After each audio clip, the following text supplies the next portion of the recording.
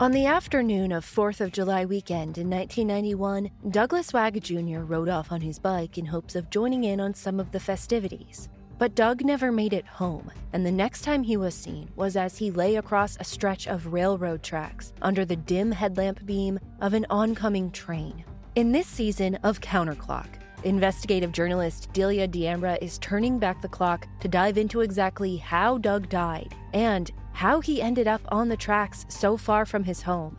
But while Delia's investigation for this season of Counterclock started as a look into one man's suspicious death, what she uncovered is so much more. A string of crimes, a growing number of mysterious deaths, and cases so baffling that make this season of Counterclock the most intense investigation yet. Join the Crime Junkie fan club to binge all episodes of Counterclock Season 6 now, or listen to new episodes weekly wherever you listen to podcasts. Stop punishing yourself with bland, chalky protein shakes and fuel your fitness with the best protein in the game at GNC. We've got the hottest brands and flavors that legit taste like cookies, your favorite cereal, indulgent desserts, and more. It's on at GNC.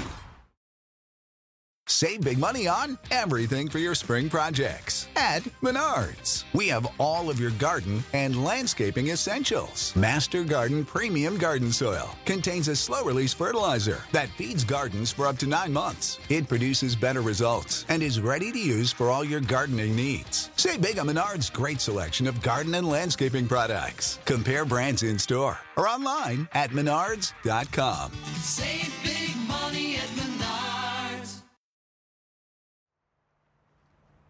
It can happen to anybody. So we've been working on this issue for 10 years, and I've never met anyone that said they knew what would happen to them. Everyone we know, from the big mass shootings that are well publicized to people like us that were shot in a single incident, no one ever says, yeah, we knew it was going to happen. Everyone thinks it won't happen to them, everywhere. But it does. Gun violence can happen anywhere and everywhere. Judy Richardson knows too well that gun violence can happen to anyone. And she also knows what it can take from a family. Judy has been a voice for victims of violent crimes and an advocate for closing the loophole that put a firearm into the hands of her daughter's killer. In this 2-part series, you'll get to know Darien Richardson through the memories of her mother. You'll hear about the happy, determined, kind, friend-to-all woman whose life was cut short, and the frustrating dead-end details of her case that have left her family without answers for over a decade. I'm Kylie Lowe, and this is part 1 of Darien Richardson's story, told by her mother Judy Richardson on Dark Down East.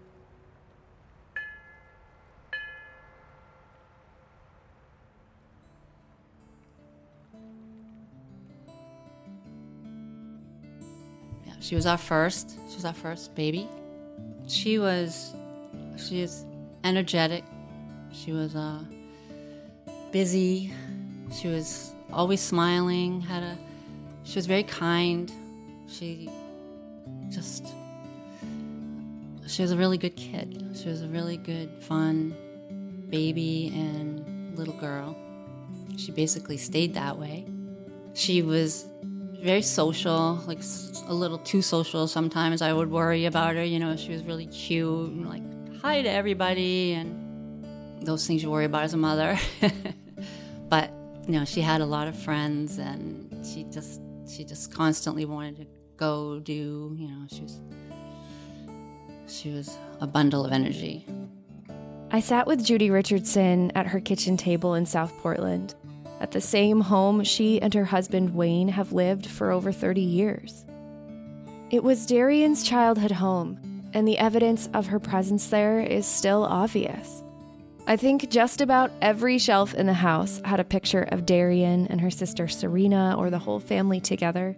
I could just tell that this was a home with lots of love between its 4 walls. Love and memories. Her and her sister, because they were only 16 months apart, so they would get into mischief a little bit.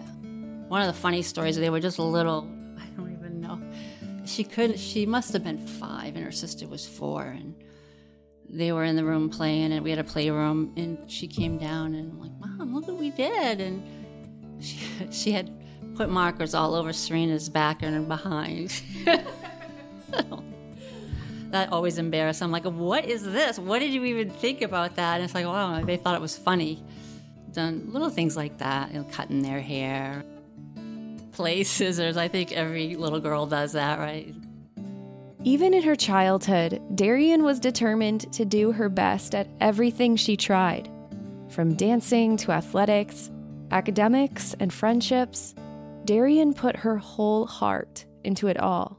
Got her into dance, which she fell in love with. So she did ballet from, I think, 1st grade right up through her. Then she wanted to do on point, so she stuck with it until she was in point shoes. She really liked that. And then in middle school, she switched to athletics.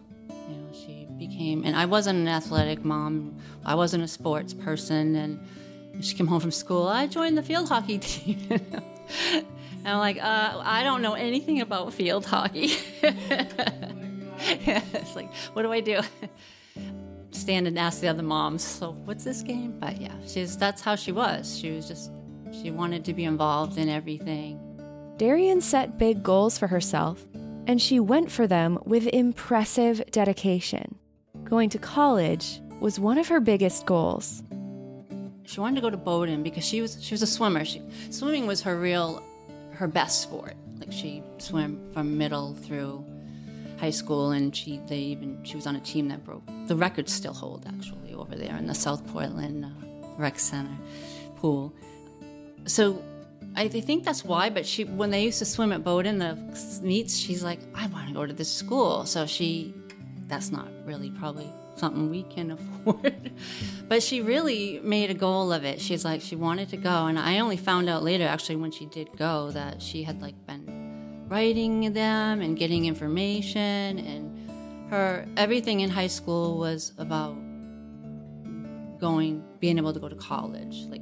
She participated in sports. She really focused on studying. She had to have perfect attendance. This was all her. It wasn't coming from us, and she had a job and she volunteered because she felt those were all the things that would help her. And she was our first child, so we really didn't know about colleges. And she only applied to that one college. And people were like, she only applied to one college? Well, what are you going to do if she doesn't get in? And I'm like, I didn't know you were supposed to apply to 8 colleges. But she applied for early admissions, and she was accepted. She loved it. She enjoyed Bowdoin a lot. She made a lot of lifelong friends there. Darien made friends easily, and she always saw the best in people. She was like a magnet. People were drawn to her, and that was something from little. She had this bright, big smile, and she had that always. And she would just smile, and she had this people just would, come to her, and everyone was her best friend. If you talk to her friends, everyone will say that she was my best friend.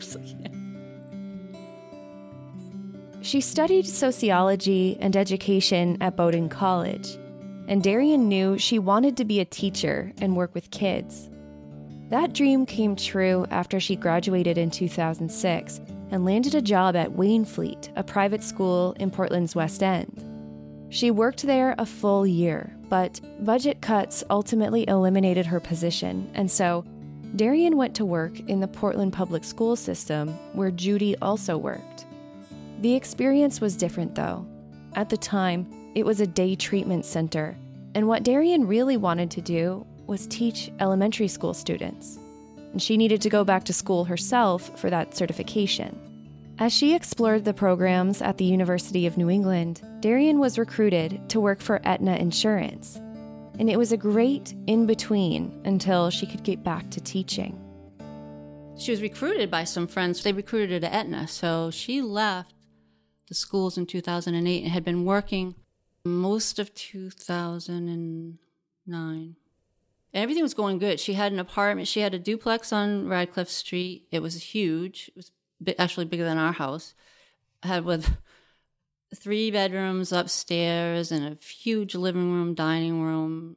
It's just huge. And the landlord lives next door, see, that was another thing. I felt very safe. I'm like, wow, she's living with the landlords next door.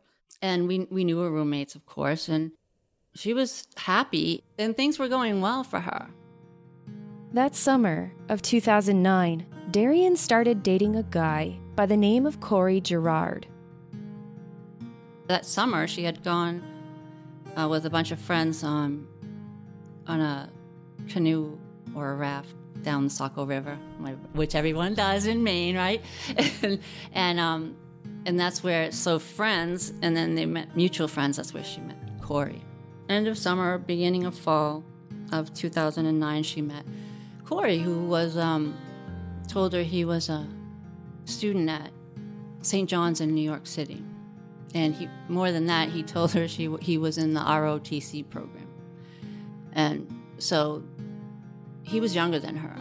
We didn't really know them, but her friends knew him. Everyone said, he's an okay guy.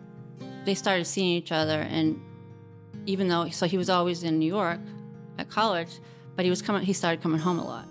And she was actually a little bit flattered by that, I think. This guy's driving back to see me on the weekend. And I was saying, don't you think it's weird that if he's in ROTC, he can come home so much? But, she wasn't that kind of, she didn't dwell on things. It wasn't anything serious to her. It was like, whatever. He's got a plan, he's doing his thing, and she was happy with her friends and her roommates. It was Darien's nature to see the good in people, to take them on their word and give them grace, even when others may not be quick to do the same. She just only saw the good, and she'd say, well, you're just too critical. It's like, because I'm always thinking, well, what's this? She just took people for their face value. Darien was with Corey Gerard on the night of January 8th and the early morning hours of January 9th, 2010, when her life and the lives of the entire Richardson family changed forever. It was over Christmas break. So Corey was supposedly home, and he was over at her house staying there because he was home school break, which we were at that point starting to question. And it was a work night. It was a Thursday night. So she had to go to work in the morning. She went home, I guess, at 9 or probably after dinner. And then they went to bed. Darien's apartment was on Ratcliffe Street in the Darien Highlands area in Portland, where stately homes built in the early 1900s have either evolved into multi-unit apartment buildings while still maintaining their historic charm, or have remained single-family dwellings for Portland's upper middle-class families. It's off the bustling Portland Peninsula, but still tightly packed and densely populated. By Portland's definition, Ratcliffe Street and the Darien neighborhoods are a safe place to live. Though really, there are very few areas a Portland resident might deem as unsafe. Undesirable, maybe, but generally it's a quote-unquote safe, low-crime seaside city. When people picture vacation land, rarely does that mental image include gun violence and shootings. But that night in January 2010 proved that it can happen anywhere, even in the safest neighborhoods. 1:30 in the morning, she felt like someone was there. Like she could sense the bedroom. Her bed was by the close to the door, and she felt someone there. And she kind of sat up, and she saw a figure, and then she saw 2 figures, and she saw someone she said they were feeling the wall for a light switch, and there wasn't one because it was an old house that you have to go in and pull the string. So the light didn't come on, and what she had said to me was she felt like they were leaving. She goes, they kind of backed out, and I sat up like this, and then she said it felt like one of the guys pushed the other guy in, and then she put her hand up like that. She heard just this noise, and she said this light, and then she's like, Mom, they shot me, and her hand went like that, and it blew off her thumb. And then so she rolled off the bed, and then another bullet hit her on the right leg, entering by her knee, and it traveled up and hit her and lodged in her hip. Corey was rolled off the bed too, and apparently, but he didn't get shot. So they just opened fire, and no one really saw him. The two other roommates, of course, woke up when they heard the running, but no one saw anything.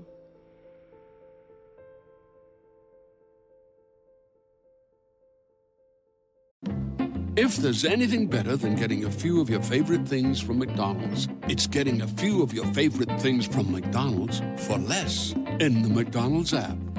Delicious. Order in the McDonald's app today. Ba-da-ba-ba-ba. Right now, only in the app. Enjoy a breakfast sandwich for just $1, like a sausage McMuffin with egg. Offer valid one time per day from $4.29 to $5.12.24 at participating McDonald's. Must opt into rewards.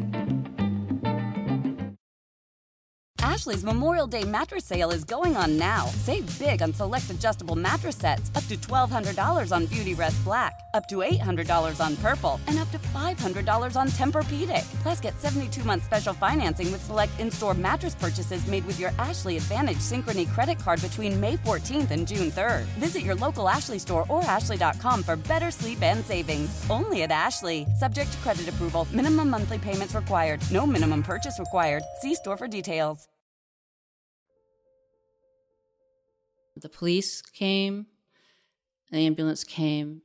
She was taken to Maine Med and was immediately put in surgery. And they were trying to repair that. She had like a hole in her whole thumb. So the doctor he said it was like shredded spaghetti, he told her. And she had this big apparatus, so they were going to probably have to graft. That was a future goal was probably to graft that piece back in there through some other bone. But in the meantime, the poor thing had this big metal apparatus going through her. That was just one of the injuries. The other injury was in her hip, and they were leaving it, but she was kept bleeding out. So she was in ICU for, I think, 3 days, and then they moved her to upstairs, and she bled out even more. They had to give her lots of blood.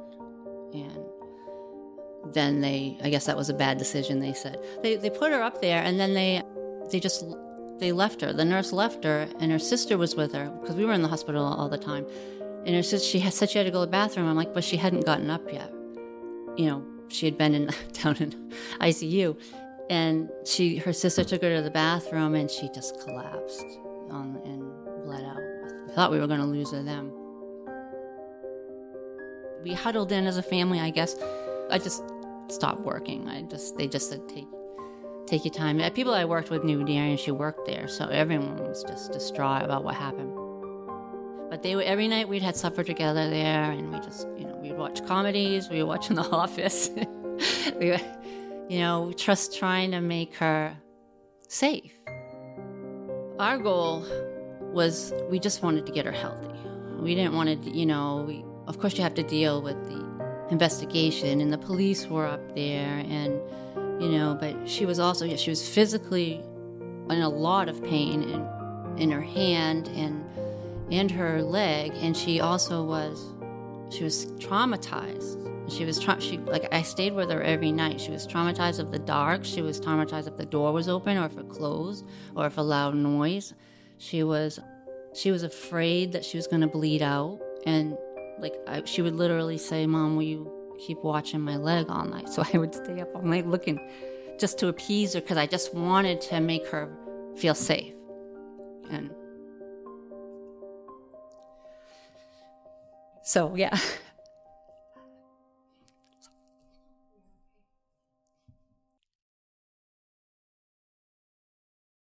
Darien's recovery was physically and emotionally painful.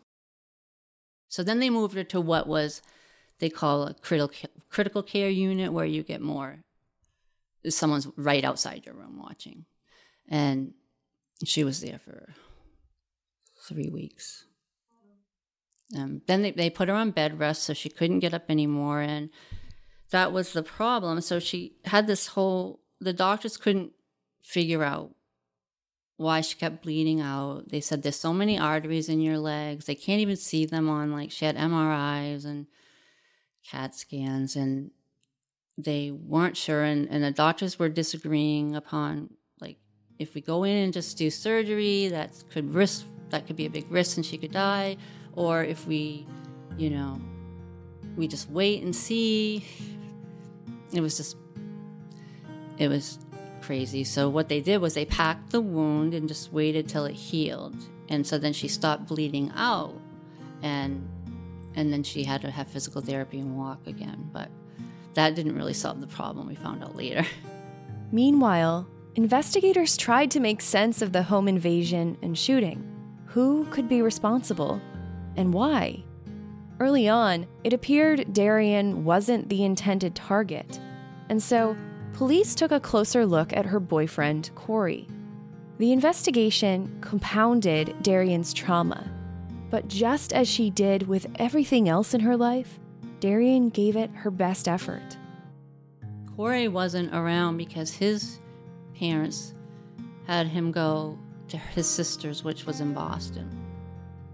And so he wasn't really helping or cooperating with the investigation. So, but we were just we weren't as worried about the investigation at the time because we just thought we'll deal with that when she's healthier, and then she can. We didn't want her to have any more hurt and trauma, and and it was hard for them to have the police come in when they're not always the nice. But she was doing what she could. Like, she was also bedridden, so she found things on her computer that, like, Corey had put. She turned things over to the police. We had one of Corey's friends popped up once to visit, and then was asking questions, and she called the police and said, you should go talk to this guy. But then I think they didn't investigate it as a serious thing at the time. It was just like, oh, okay, yeah, this shooting, and everyone's all right. They thought it wasn't a priority, I guess. And it didn't seem to be. Doctors decided to leave the bullet in her hip. There would be more surgeries, more physical therapy, more steps to her recovery, but as soon as she could walk, Darien was cleared to go home. I was very concerned about that bullet being in her, but they said, oh, she'll be fine. She was young, she was healthy, just walk and physical therapy. But this was February, so she got out at the end of January. It was very end of January. So she came home. We're here. We're trying to walk around the neighborhood in February, and it's just freezing. Poor girl. But she was doing the right thing. She was doing all the right things. She was going to therapy, behavior health, and she was seeing a psychiatrist for meds for an anxiety, but it was tough. One night she was crying in her room, and I could hear her because,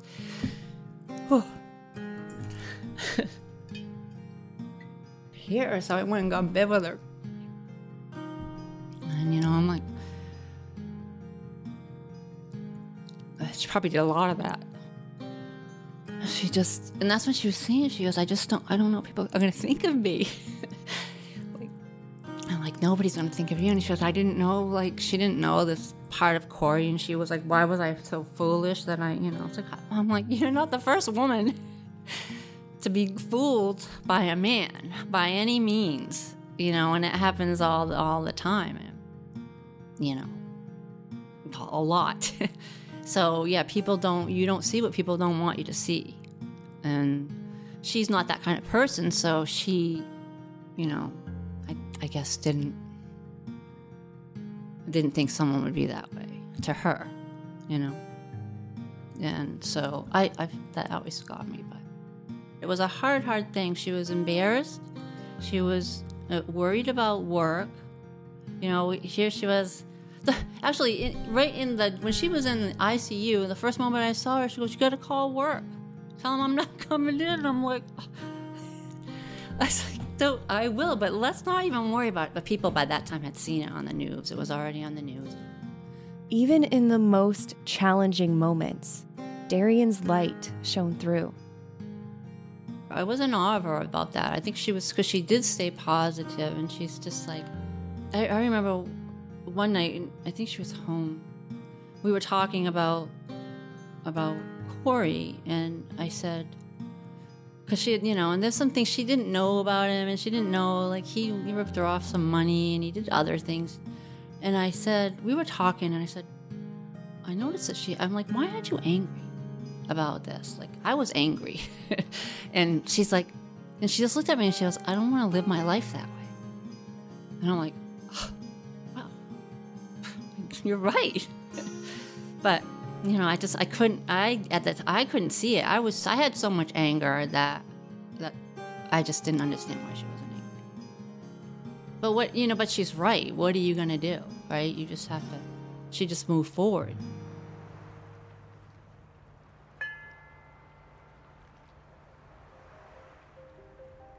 As Darien Richardson progressed in her recovery, the investigation into the home invasion and shooting stalled.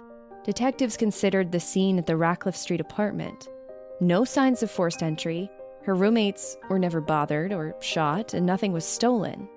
However, Detective Marianne Bailey of the Portland Police told the Press-Herald in 2011 that they did uncover physical evidence of the crime inside the apartment, but she did not get into specifics. Doing so could have hampered the case.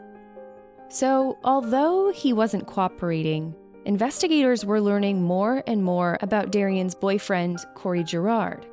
He was involved with illegal trafficking of OxyContin, a prescription narcotic pain reliever. With that, they determined that the shooting was likely drug-related.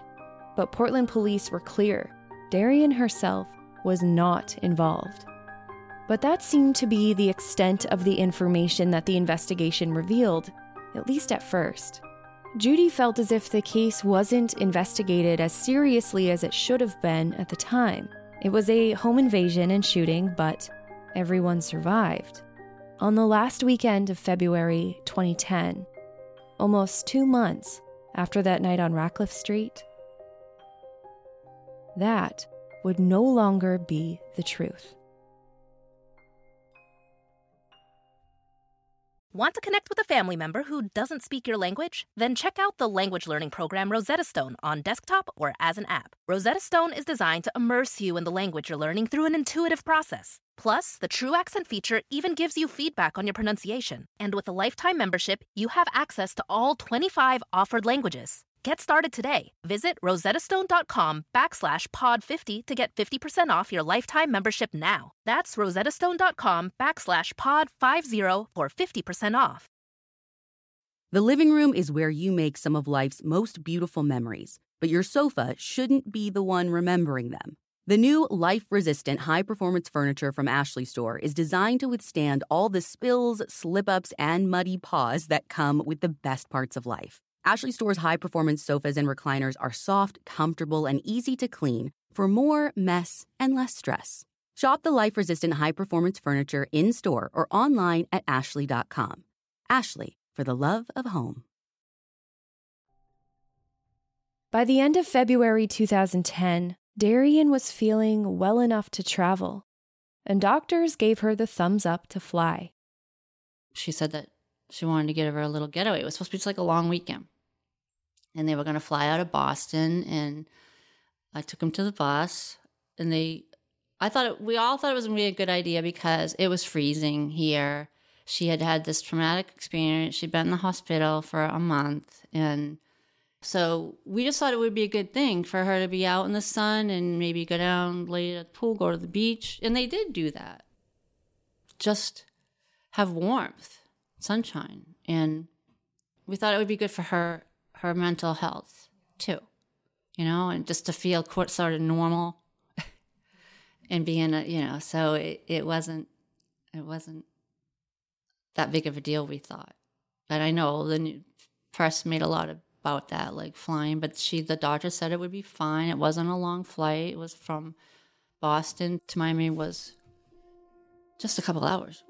And I talked to her a lot. So I thought, well, it's not going to be that bad. It'll be fine. And they were going to come back. Shawnee was going to come back with her.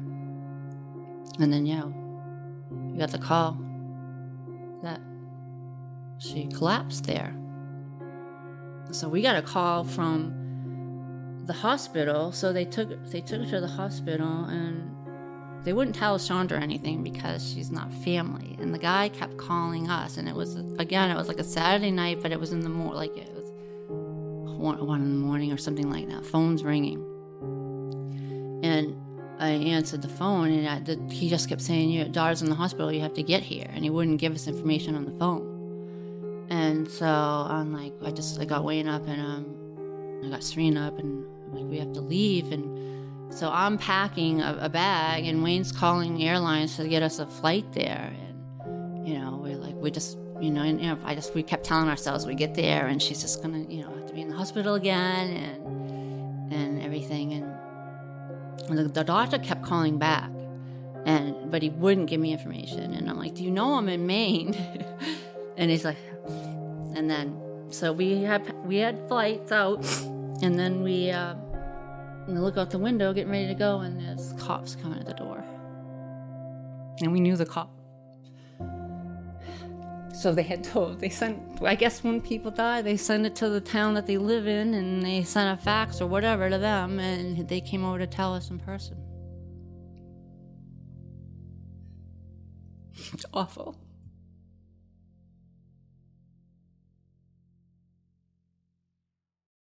I just collapsed. And, I kicked myself. I should have gone down there and to help Chandra to come back, but I couldn't. I went to bed. I just was done. Awful. It's a physical pain. Judy spoke with the medical examiner in Miami, Florida. They spent hours on the phone together. She knew exactly what it was. It was that how they healed the outside, but she was still internally bleeding. I said, well, was it because she flew and all? She was, it would have happened anywhere, which was shocking too. She was just so many arteries, and I could see where, even though they stopped outside, it was just like this circling, and it caused a pulmonary embolism, and it was very, very sudden. She probably didn't feel anything and all that. She was fine one moment and next not. And that's what, Sean just said that, yeah, she was fine. And then it was just like, quick. You're reeling. It was like a roller coaster, We went through all this with her, and we thought we were going to make her better.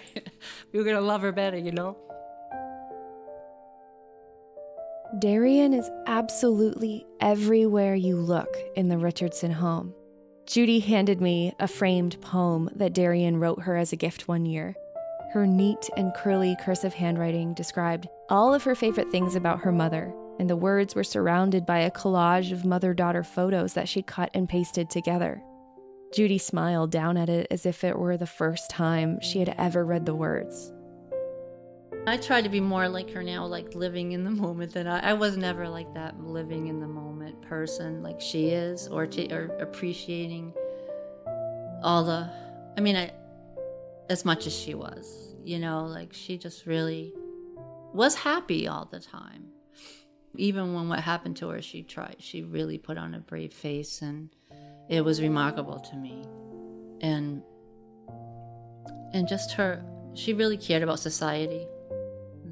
She was a sociology major, and people and her friends, and she loved life, and she didn't want to miss a moment of it.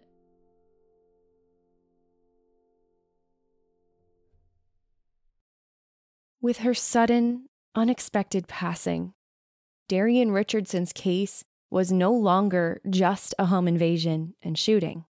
It was a homicide investigation. In the next episode of Dark Down East, with renewed focus on the shooting that ultimately ended Darien Richardson's life, investigators learned new details that felt like a step towards answers. We were unaware of it, but there was another shooting. There was a shooting when Darien was still alive on February 10th. we got called into the police, and they wanted to tell us that they found out that it was connected. But the case screeched to a halt when a loophole to firearms sales created a frustrating dead end for investigators. He had said he had sold it soon after he bought it, and he didn't remember to who he sold it to. He didn't do a check. He didn't even remember what day he sold it on. So they were basically telling us they were in this big room with the chief and everyone else that we don't know, there's nowhere else to go with that. Judy shares what she and her husband, Wayne, have learned about gun violence across the state of Maine and our country, and the work they are doing to prevent further gun violence tragedies and save other families the pain they continue to walk through to this day. The family and friends of Darien Richardson are offering a $15,000 reward for information leading to the arrest and indictment of the person or persons responsible for her death. Anyone with information regarding Darien Richardson's murder is asked to contact the Detective Division of the Portland Police Department at 207-874-8479 or at portland-police.com.